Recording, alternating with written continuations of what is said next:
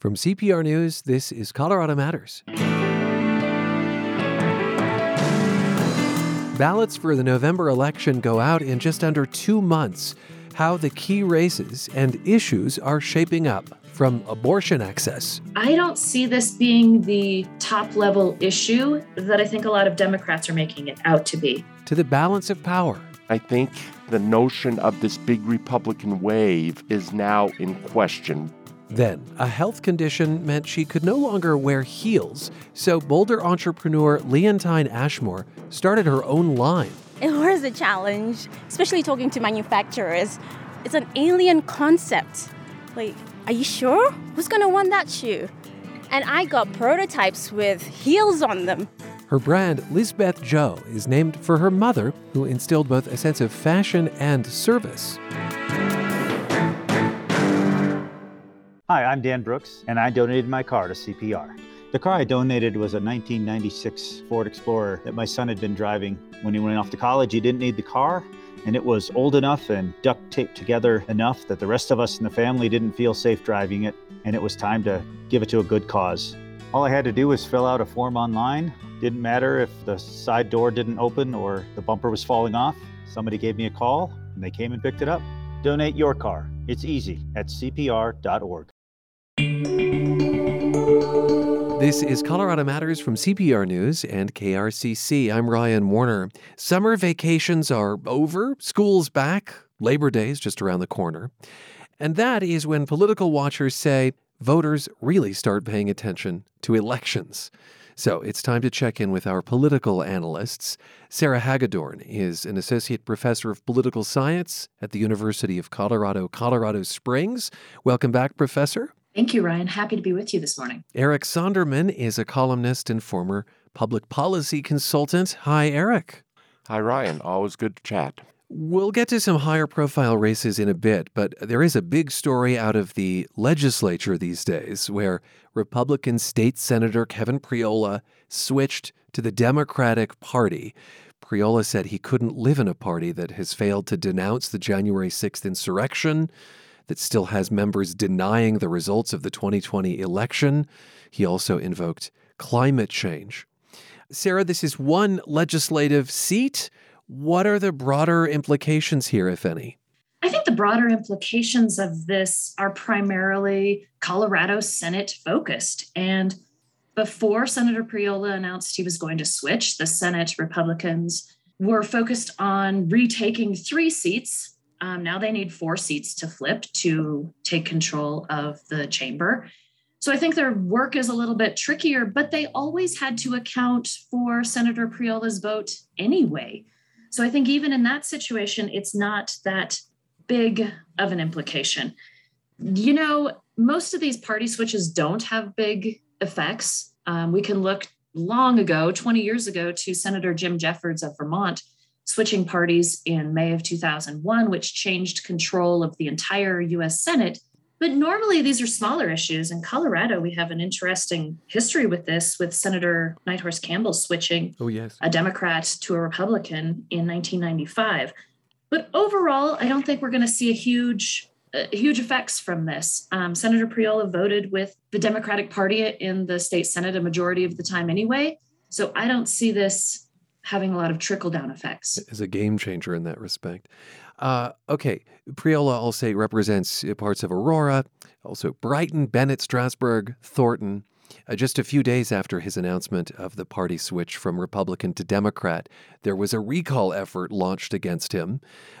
This is certainly a technique that Republicans have used in the past, recalls, with varying success. Eric, do you see this working in Priola's case? I think it's a heavy lift. I think it is a long shot. I think, Ryan, it is utterly predictable that some folks would launch a recall effort. They feel scorned. But most voters out there, the typical voter out there, has disdain for both political parties. So the fact that someone, as an act of conscience, and I take Kevin Priola at face value, and I think this was an act of conscience, I think most voters are inclined to reward that instead of punish that. The numbers to get a recall on the ballot are very formidable, 18,000 some odd. valid signatures in a state Senate district, which means you probably need 25 or 27,000 signatures to account for invalid ones.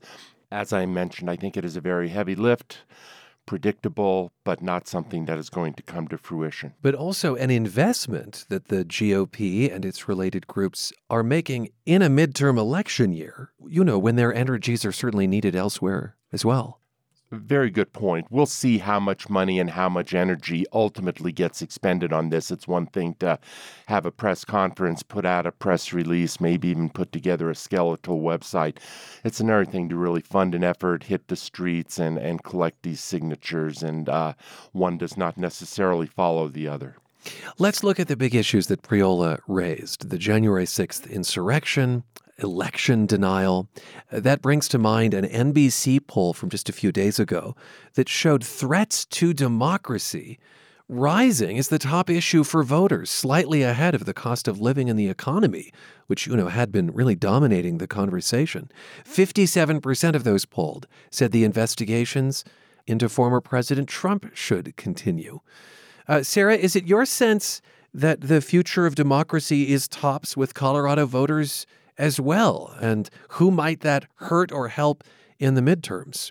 So I want to talk about this poll for a minute. I thought it was fascinating. So 21% of the respondents polled said threat to democracy was their top issue, with 16% saying cost of living and 14% saying jobs and the economy. I went into the poll results because I'm a political scientist, and that's the boring stuff we do. And in the May poll, cost of living came at 22%, jobs and the economy at 18%. And they asked the question differently in May. They said voting rights or election integrity, and that came in at 12%. So when you ask the question differently of respondents, threat to democracy, that's a little bit more fearful. You're going to get a little bit more attention. And what you're getting with that is both of those who think the January 6th investigations need to continue. We need to look more into former President Trump. It also is picking those up on the right that think our election was fraudulent in 2020. So it's picking up both sides of that issue. Oh. Do I think that's going to transfer over to Colorado voters? I really don't. And I'm looking at the primary election results to see, particularly on the Republican side, when those pro-Trump candidates did not win. So I don't think it's going to have as big of an effect here in Colorado in November. And I think when you ask a question with a little bit more of a fear factor, you're going to get a different answer like the NBC poll did. Although it's not as if election denialism has been snuffed out. There are candidates who advanced in the primary, and Heidi Ganahl has famously picked a running mate as governor who has denied the results of the 2020 election. So I know that the general sense, Eric Sonderman, is that the primaries were a way of weeding out perhaps extremist or Trumpist candidates. But, there's more nuance, isn't there? I think there is more nuance. I think you talk about Danny Moore, the Republican candidate for lieutenant governor. Let's not forget that Lauren Boebert is still the nominee over on the Western Slope in that congressional district and is still largely the face of the Colorado Republican Party.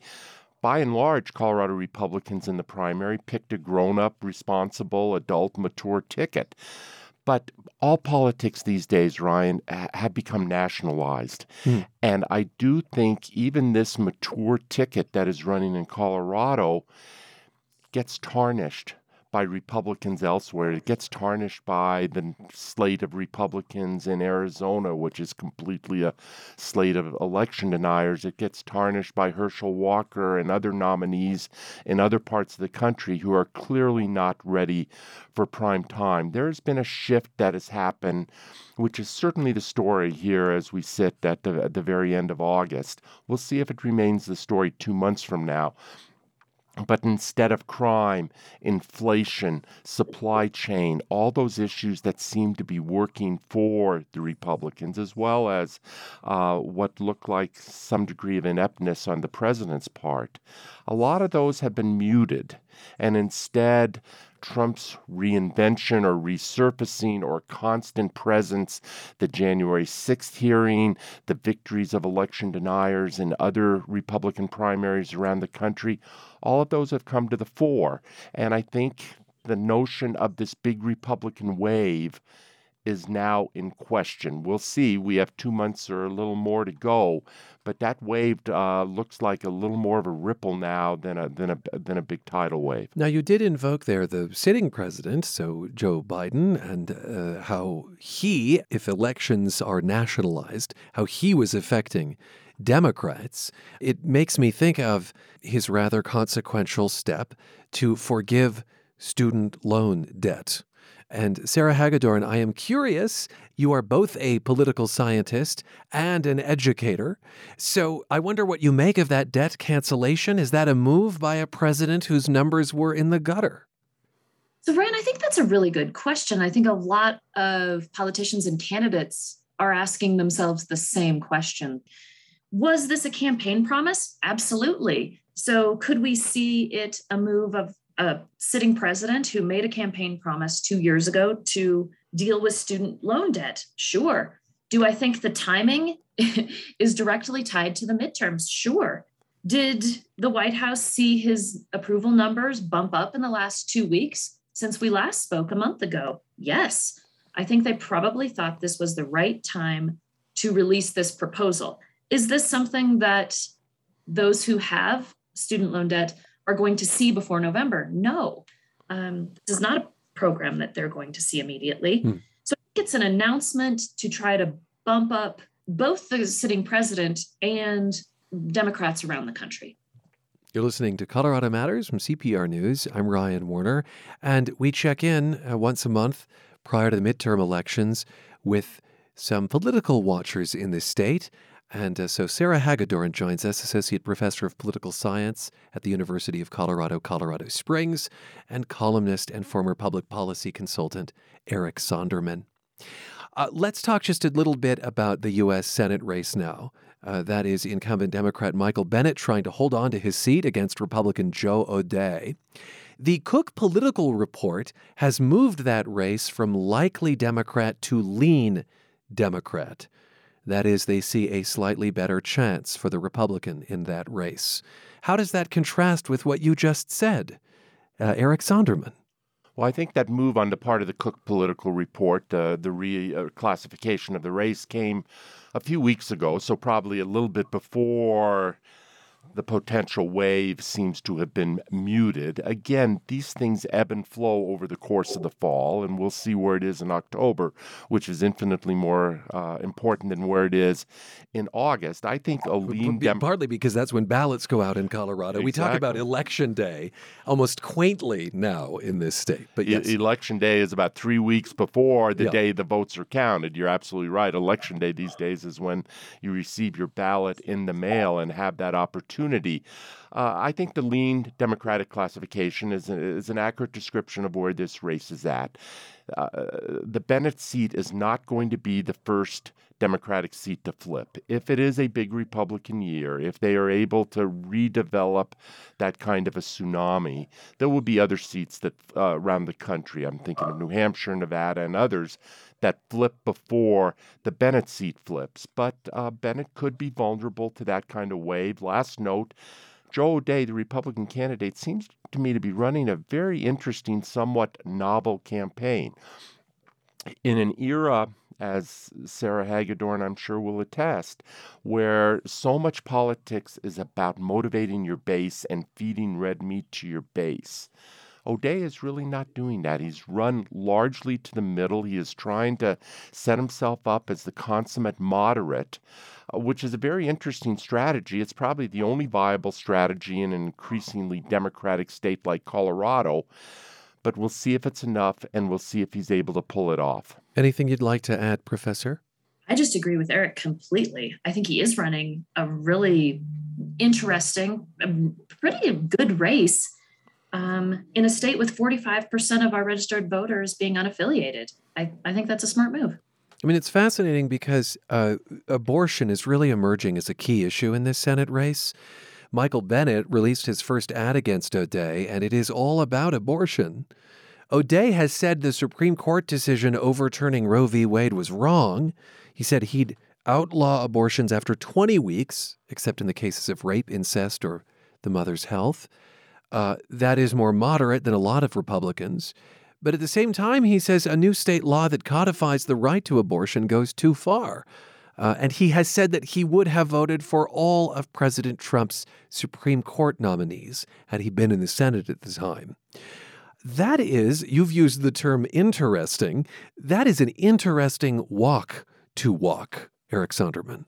It's the tightest of tightropes, but it is, as Sarah just indicated, probably the only viable strategy for a Republican in a state like Colorado. Obviously, if you're a Democratic candidate, if you're the incumbent Michael Bennet, you're going to go all in as the ultimate pro-choicer right up until the moment of birth. O'Day is trying to walk, as I indicated, a very thin tightrope here as a moderate, not ardent pro-lifer, not someone out of step with a pro-choice state. At his core, the O'Day position is really not that far away from where most voters are, which is very pro-choice early in pregnancies and with increasing reservations as pregnancies go on and get into the very final months.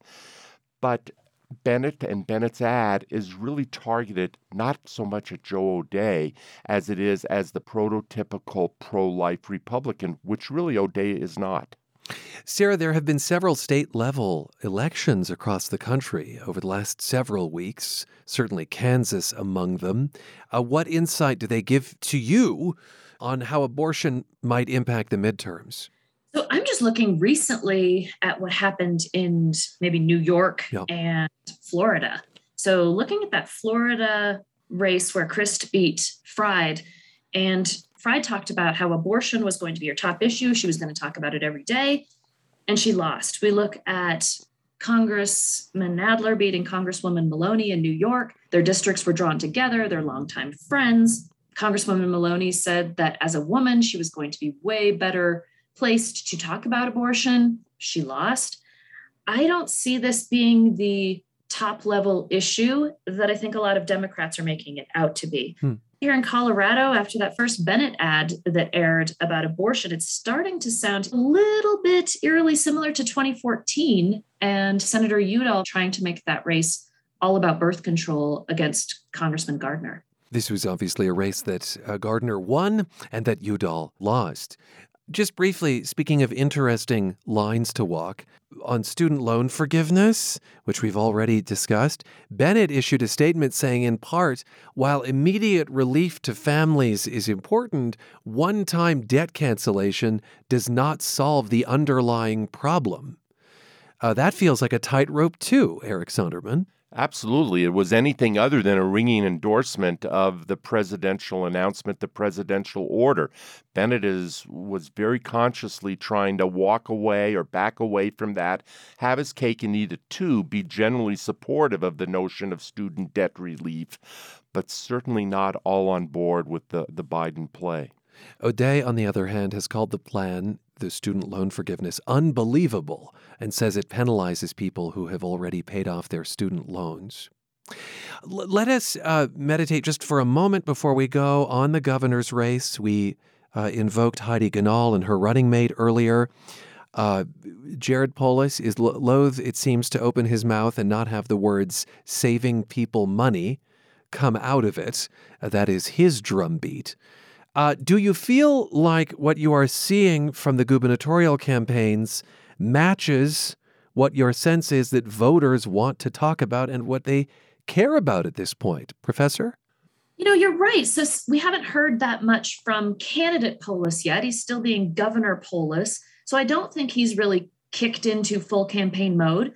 Now that we're getting out of August and when people start tuning back into politics and what's going on, I think we're going to see more from Governor Polis, probably on the economy. I think he can play that to his strengths. I think Regent Ganahl is going to start talking about crime, housing costs, fentanyl, the things she's been talking about. And looking at that NBC poll, I think that kind of matches with what Colorado voters are interested in. Eric, before we go, your comments? I don't think the race is really engaged yet, to be honest with you, Ryan. I don't think Heidi Ganahl at this point has really forced or compelled Jared Polis to step out of his comfort zone. I think Polis, there's a high level of cynicism to the Polis strategy right now, but it is effective. It is working, as you indicated in your question, it multiple times a day. Their press releases about saving people money, quote unquote, on this, that, and the other.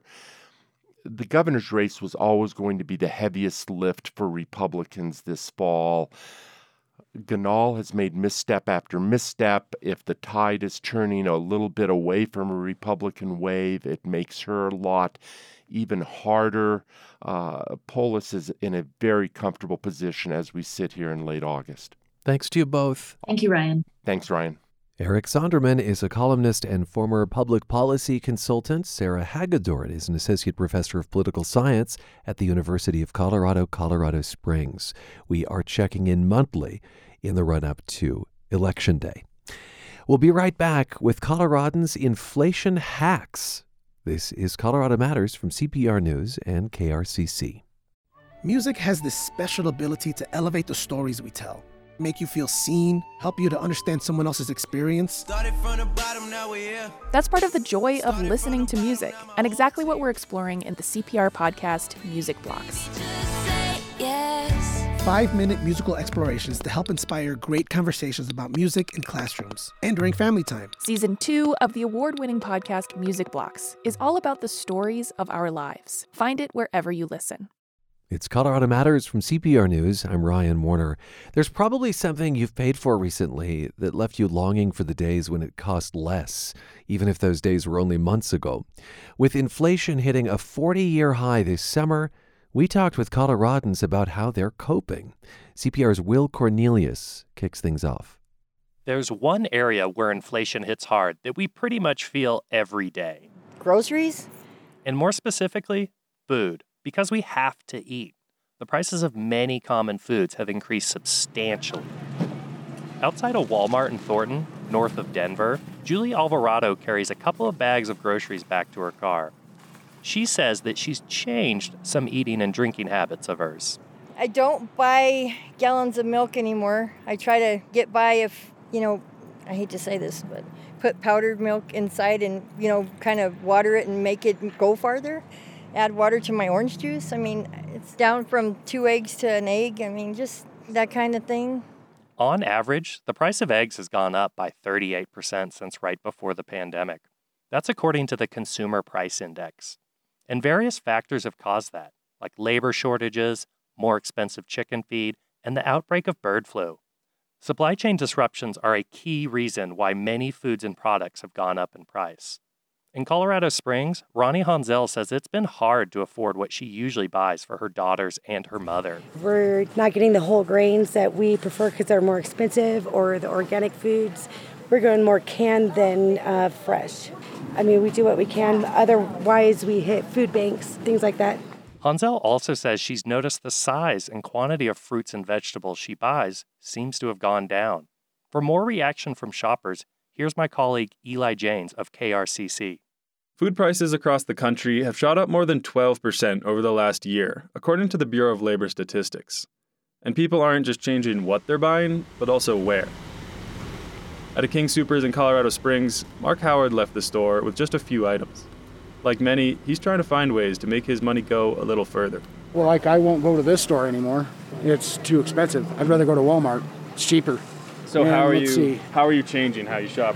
The Ark and the dollar store are a great place now. I go there constantly. Dollar Tree, I'll go there just for little stuff like bread, because it's 99 cents, and here it's $1.29. Right. Not much of a difference, but it does help. High prices are even driving some away from the grocery store. That includes Renee Lacey. It's cheaper to go to Jimmy John's. It's really. We eat out a lot more, actually, because it's cheaper to go out for 2 people than to buy groceries. Of course, to get to that restaurant or grocery store, most people drive. With more on that, here's KRCC's Will Taylor. Something that seems to be on every shopper's mind is... the price of gas is awful. Oh, gas. Fuel, hello. Gas, of course. Oh yeah, gas. In Colorado, the average price of gas hit a record high back in June.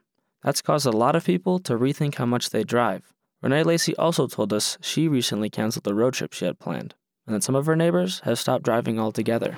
I know our neighbors, they're biking everywhere now, so they struggle more.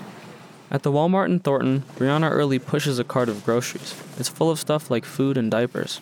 She's also got her toddler in the cart while carrying her baby, too.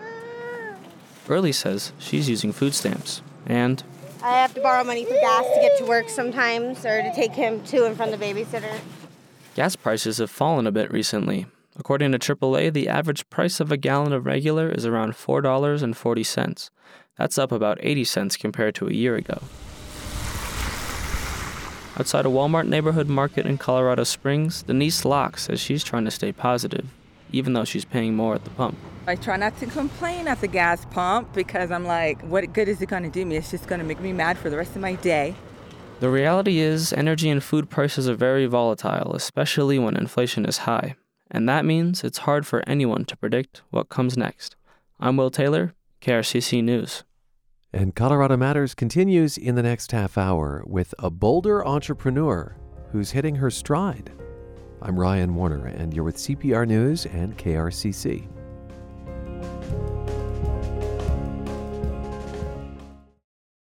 If you want to name a mountain in Colorado, where do you start? What is the state's most iconic food? Why does Pena Boulevard have a bike lane? And does anyone use it? These are the kinds of Colorado questions we've gotten and answered in the past. I'm Corey Jones from the CPR Newsroom, and we want to hear from you too. Ask your question at cpr.org/Colorado Wonders and help us all discover more about our state of wonders. It's Colorado Matters from CPR News. I'm Ryan Warner, and let's take a stroll with an entrepreneur who is just getting her footing when the pandemic hit. Leontine, what do you say we go for a walk? Let's do it. It's a lovely day. A lovely day indeed, especially in the shade. Yes, it's so sunny. Leontine Ashmore is the founder of Lizbeth Joe, a shoe brand based in Boulder that bills itself as the most fashionable minimalist shoes. She came to our attention because August is Black Business Month. Tell me about the boots you're wearing. These are not just your shoes, they're your shoes. Yes, these are called barefoot shoes. They're zero drop. Zero drop? I don't know what that means. That means it doesn't have a heel at the back. Okay. So it's all on one level. So it feels like you're walking barefoot. And it also has a flexible thin sole that allows you to feel the ground because we have 200,000 nerves in our feet. And those nerves send sensory information to our brain. So this is a really good biomechanic feedback. You're literally in touch with the sidewalk at this point. Yeah. And you developed these shoes in part because of your own health issues, right? Yes, that's correct. I have 2 kids, and during my pregnancies, I developed diastasis recti. Diastasis recti? What does that mean? Mm-hmm. It is the separation of the abs. So when I was pregnant, I guess from my stomach was just expanding, obviously growing the baby, but that also impacted my abs. With that condition, you get a really weak core, and so I had terrible back pain from when I woke up until I got to bed. It was just constant. And how did it occur to you to think about what was on your feet? So I started to do some targeted exercise programs. You'd exercise for 20 minutes a day. And they advised the trainers that you need to try barefoot shoes because when you're walking throughout the day, that's what's more important than just the 20 minutes a day. And that's how Lizbeth Joe was born. Yes. Did you think that you'd ever be in the shoe business? No, I didn't. Yeah, so what happened was that when I was doing this program, it was attached to Facebook groups. And a lot of women had also the same problem I had, which was I wanted to wear barefoot shoes, but I couldn't find any cute barefoot shoes or professional looking barefoot shoes to wear to work. Oh, I'm so glad you said this. I have one pair of barefoot running shoes. They're the kind that are almost like gloves for your feet. The 5-finger? Yeah, you know, they're fine in a gym, I guess, but I wouldn't be caught dead in them at a party, you know? No, or even in a meeting, right? Or at a job interview. So the boots you're wearing, they look kind of like Chelsea boots. That's what I was gonna say, it's like your classic Chelsea boot. So it's kind of like, of course everybody wants a pair of Chelsea boots in their wardrobe, but just make it barefoot. Make it barefoot. Now, I remember this being all the rage a couple of years ago to get low-profile shoes. And, I bought in, but I always wondered if it was a little bit of a gimmick. Do you face that question? No, I don't. Mostly because the people in my circle are converted people already. So I am... You're not preaching. Exactly. Maybe to the choir. Yeah. Exactly. Suffice it to say, the pandemic hit, and it was some pretty terrible timing for you as an entrepreneur, wasn't it? It was terrible timing. Talk to me about that. Well, I started my business by doing a crowdfunding. So I crowdfunded in the beginning of 2019. Okay. So in about April time, I had finished. And then the shoes didn't arrive until December 2019. And then in the first 2 months of 2020, I hadn't actually launched my website. I was too busy fulfilling pre-orders. So March 2020 hit, and that's when I actually opened my online site to sell. Oh, right when the virus hit Colorado, basically. Ugh. Did you think you were cursed? No. No, that's not how you react to things. Not anymore. No, it was just an opportunity for me to learn more about being an entrepreneur and take it slowly. What was the biggest obstacle, do you think? Well, I'm still facing that obstacle, to be honest. The biggest obstacle has been production. The supply chain has just been a nightmare. Didn't you have to change suppliers at one point? I did, yes. So I changed suppliers, for 2021, yeah. From where to where? From Indonesia to Mexico. Wow, that's not a small change geographically. And why was that? Why did Indonesia become untenable during the pandemic? Well, they were having a lot of closures in their factory because of the pandemic, which I still faced in Mexico, to be honest, which is when one person working tests positive, then the whole factory had to close. I also wonder if the shipping issue, the ports issue was a problem. Yes, that was. So I managed to avoid that, by moving to Mexico. To Mexico. Yes. Who's Lisbeth Joe? It's not your name. No, it's not. It's from my mom's name. So her name was Elizabeth Joe, and I just shortened it to Elizabeth. And so it's an ode to her. Yes, it is. She's passed now, but she's still part of my life. She's an inspiration to me. She was a single mother of 5 kids. And, whenever she saw something that you liked, she could just create it with no pattern. And she was a very helpful person. So Lisbeth Joe also gives to Kiva as part of her legacy in a way. And Kiva helps, entrepreneurs in developing places, correct? Yes, it does. Yeah. Yes. So do you see this as a version of helping people like yourself? It is. Initially, it was a much, much bigger dream that I had to scale down. So I'm originally from Zimbabwe. Yep. And I wanted to actually have a factory in Zimbabwe to create jobs there.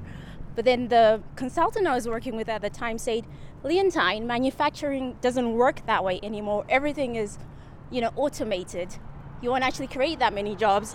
Fascinating. Yes. And then I was like, anyway, I don't have the capital, but I wanted to start Lisbeth Joe with still the goal of helping. Yes. So I thought of Kiva. And this was, a value that your mother instilled in you? I guess so, yes. She's always been a giver. Even when we sometimes had to go without, she would give the money to someone else who she felt needed it more than us. Isn't it fascinating when sometimes the people with the least give the most? Yes. I'm always moved by that. Mm-hmm. And just to add, some of the shoes are named after places you've lived. Right, the yeah. London, the Harare. Mm-hmm. So, your goal was to create a low-profile shoe that looked cute. I think those were your words. Yes. Yeah. Was that a challenge? It was a challenge, especially talking to manufacturers, because it's an alien concept. Like, are you sure? Who's going to want that shoe? And I got prototypes with heels on them because... They truly did not understand the idea. No. Huh. Because you have to make the mold from scratch. and then you're just going to someone who's never done it before, and it's just like, what do you mean a barefoot shoe? You're listening to Colorado Matters from CPR News. I'm Ryan Warner, and we are taking a stroll with the founder of the Boulder-based shoe company, Lizbeth Joe. That's Leontine Ashmore. She came to our attention because August is Black Business Month. So how many pair of shoes have you sold to this date? To this date, so my first run was in 2019, and I sold about 300 pairs through crowdfunding. And I only purchased 650 at that time, and then I sold the rest the next year. And then I had this whole big COVID year where I couldn't get a manufacturer or get the stock. And then so in 2021 I got my second production run, which also delayed? Also delayed. I got it in August, and it was 378 pairs instead of 1,000 pairs. They just couldn't make that many. They had so many rejects. Oh. Yeah, but I sold those too. And those are gone? Yeah. Okay. So you knew going into this that there was the market. You'd begun to see that because of the social communities you were in around this condition. And do you think that there's a place for other brands doing this? I mean, do you see this as the next corner of the shoe market? I feel that, they are other brands already doing it. We just need to get bigger, I guess, and louder. So I am part of this group called the Healthy Feet Alliance. And it's Healthy Feet Alliance. Yes. Okay. And we're a small, group comprised of some barefoot shoe companies. And yeah, I think it's going to be big one day. What do you think your advice would be to someone who's getting started? What's a pitfall that you could help them avoid? I would say, so I'm an introvert as well. And so I didn't go out to people and establish myself as an expert in the field before I started the shoe brand. So I think be the go-to person, speak to people, be out there on social media, and just talk about your passion creates the tribe before you actually create the business. Oh, interesting. You've done that to some extent online, of course, but there needed to be even more networking, I hear you say. Exactly, yeah. As I mentioned, August is Black Business Month. Does that mean anything to you as a Black business owner? Oh, I think it's fantastic I get, some kind of spotlight on me. I do wish it was all year round. Well, sure. Have you faced challenges as a woman of color in this business? I feel like the challenges are like capital. Number one, obviously. Number two is like not being invited to a table that you don't even know exists. I don't know if that makes sense. Well, just that you had a pretty steep learning curve. Well, I feel like sometimes there's so many opportunities available, but nobody thinks like, let's pull that business in. So you don't even know the table exists for you to advocate for yourself until you hear somebody else like much later on. You're like, oh, you're doing that. I could have been on that ages ago. But I didn't even get pulled into it or didn't even know it existed. How can that be avoided, do you think? I guess people need to be open-minded. Other business owners need to be open-minded about Black businesses and make sure they think about Black businesses when opportunities arise. Leontine, what is something in the shoe business you didn't expect to have to think about or worry about? I guess the factory that was making the shoe boxes burning. The shoe boxes? Wait, the factory that made the shoe boxes burned? The shoe boxes for Lizbeth Joe burnt. Where was that? That was with Mexico, yeah. That was in Mexico? August in 2021, yeah. And then you lost a bunch of boxes. How many boxes? 1,000 boxes. So I had to figure out how we're going to get the shoes to me, because if they had tried to get another supplier to make my exact specification for the boxes, it was going to delay the shoes by another 7 months. Oh gosh, and you didn't want any more delays. So in a moment like that, I don't know, you get a call or an email that says, the shoebox factory has burned to the ground. Do you panic? What's your nature at that point? Disbelief, because it's just shock. Like, what? Yeah. You know? And so how quickly do you get to trying to solve it? And how much time do you spend, like I would, just freaking out? I didn't spend too much time freaking out, actually. I just needed to solve the problem, which was get the shoes to me. So it took me about a day. Oh. Yeah.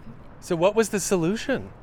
Well, I asked them, what are you going to do with your other customers? Because I'm not your only other customer. That lost boxes. Yeah, and needs them. Yes. Yeah. And they said, oh, we've got craft boxes that we can get, pretty good time, but they just won't have the design you wanted because it's a craft box. And then I said, fine, that makes sense. And then after the call, I thought, actually, this is a really good idea because the craft boxes are made from recycled materials and they use less ink. So it's a much better, business move as well and better for the environment. It's so funny how the hiccups in business, something that presumably could seem so small becomes so big. And just the surprises that might be waiting around the corner, Yeah, and leads to growth. And it leads to growth. Whose growth? Your growth? Yeah, I've grown a lot being a business owner, but also the business growth, yeah. Huh. Well, it's been a pleasure to stroll with you. How are your feet feeling? Excellent. Excellent. How are yours feeling, Ryan? I'm not wearing your shoes, although I did wear my favorite pair of shoes just to impress you. But I'm feeling quite comfortable myself. Thanks for chatting with me. Well, thanks for having me. This was such a pleasure. Leontine Ashmore is the founder of the Boulder-based shoe company Lizbeth Joe. Ces bottes sont faites pour marcher et tu vas le regretter car je mettrai ces bottes un jour ou l'autre pour te quitter.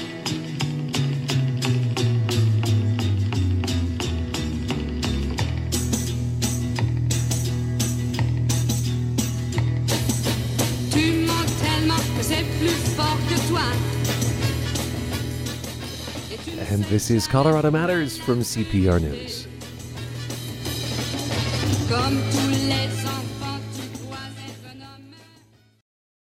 Growing up, May Ortega thought that she had a pretty good idea of who she was. But when she became a journalist, she realized that to report on other people, she had to figure out her own story. In first grade, we noticed that everything was in English. So sometimes they would slap the back of your hand with rulers if you were speaking Spanish when they would tell you not to. You can find the newest episode of ¿Quién Are We? Everywhere you listen to podcasts. You're with Colorado Matters from CPR News. I'm Ryan Warner. And now a life lesson from Bam Gordon. You should not adopt a dog with somebody you just started dating. Gordon says she first learned that firsthand and wrote a song about it. I feel stuck in a dark cage on all fours. This is from the track Stay Together for the Dog by Gordon's band People Like Me. They're one of the Colorado acts you can hear this month on our sister station, Indy 102.3. Indy's Alicia Sweeney spoke with Nathan Heffel about a few of the local highlights. You have some R&B music today, as well as a singer-songwriter, but first, tell us about this group, People Like Me. Well, they're from Denver, and this is a band that acknowledges the fact that adulthood is full of strange and difficult times. When the times get tough, they turn to their favorite music to help them get through it, so they hope that their own music can do the same for others. Which brings us back to that song, Stay Together for the Dog. I mean, at first, I found the song title kind of funny, but the lyrics, they get pretty real. Right? The band says that there's this deeper meaning, and that is, it's never too late to walk away from a relationship, especially if you don't feel safe physically or emotionally. You know, whether it's adopting a dog or maybe moving in together, these milestones and these investments can sometimes add pressure to stay in a toxic relationship. But the band says the most important thing is having loving and supportive people in your life.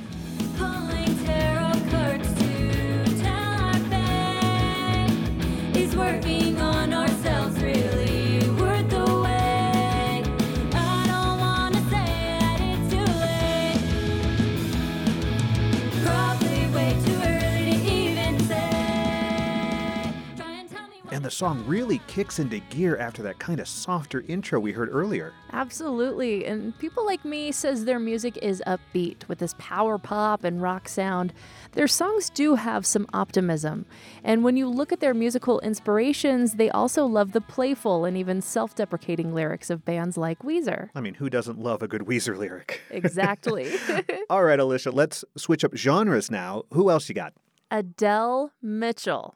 Originally from Hawaii, he's been living in Colorado for a while. He's also a dancer and a model, and he's big into old school R&B. He loves hip hop, and his first studio album came out this summer. It's called Pink Lemonade, and this is the track Focus on Me. Let me hit that red light one time. Just pause in the game right now. Whatever happens to I'm sorry is in trouble now. Like the way you body all attention with mentioning, yeah, I feel your pain. Just the other day I was sitting in your place. Good God, just the thought of you bring it back to flames. I'm sensing that there's something in between us. Music from Adele Mitchell. That vibe, so smooth. Now, one thing I noticed is he calls his music anti-pop. Is that really a thing? What does that even mean? Anti-pop is a thing, and by definition, it's the opposite of pop. So for music, we know pop is energetic, happy, songs about how life is going so good or that things will inevitably have a happy ending. Well, anti-pop is the response. It has the ingredients of a pop song, like those good vibes, but melancholy vocals and sonically things can be slowed down as opposed to upbeat.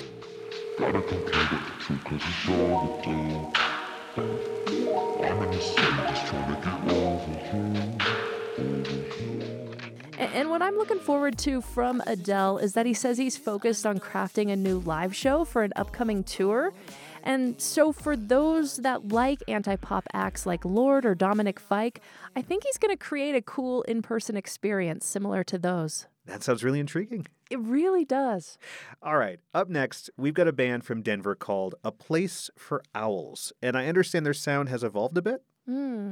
Well, when you listen to their songs from a couple years ago, it's mostly acoustic. But the band now has 5 members, and the music has a bigger feel and is a lot more electric. And to give you a sense, here's the song Airport. But even in my excess, I couldn't find a way to make myself feel stronger.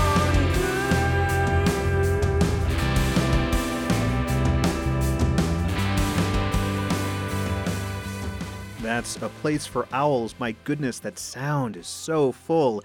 They're a band from Denver, and they've got more new music on the way.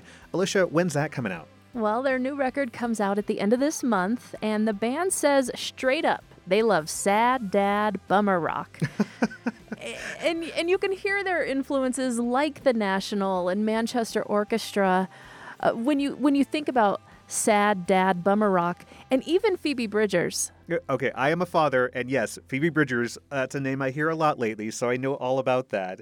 And actually, our final musician gets some comparisons to Phoebe Bridgers, and that's Isadora Eden. What else should we know about Isadora? Originally from Massachusetts and started this project up in 2016, and I've been following her for a while. 303 Magazine named her one of its Denver musicians to watch. We've featured her in the past, and we've brought her back into the local 303. She calls her music fuzz folk. It's a reverby mix of indie rock and folk, and this song is called Ghosts.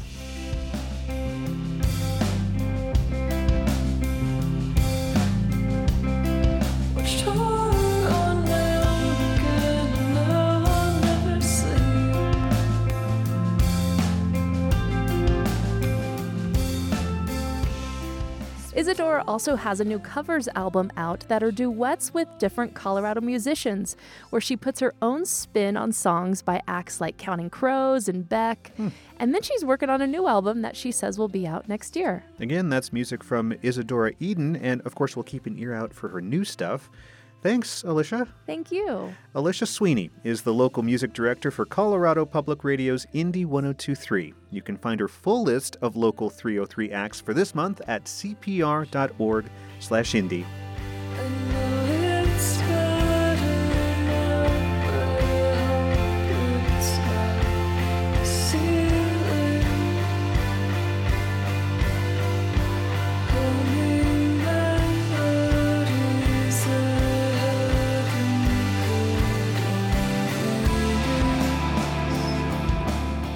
And that is Colorado Matters for today, with thanks to my bandmates. Tyler Bender, Carl Bielik, Anthony Cotton, Pete Kramer, Andrea Dukakis, Rachel Estabrook, Michelle Fulcher, Matt Hers, Michael Hughes, Carla Jimenez, Pedro Lumbrano, Patrice Mondragon, Shane Rumsey, Chandra Thomas Woodfield. And I'm Ryan Warner, with special thanks to Elaine Tassi. This is CPR News and KRCC.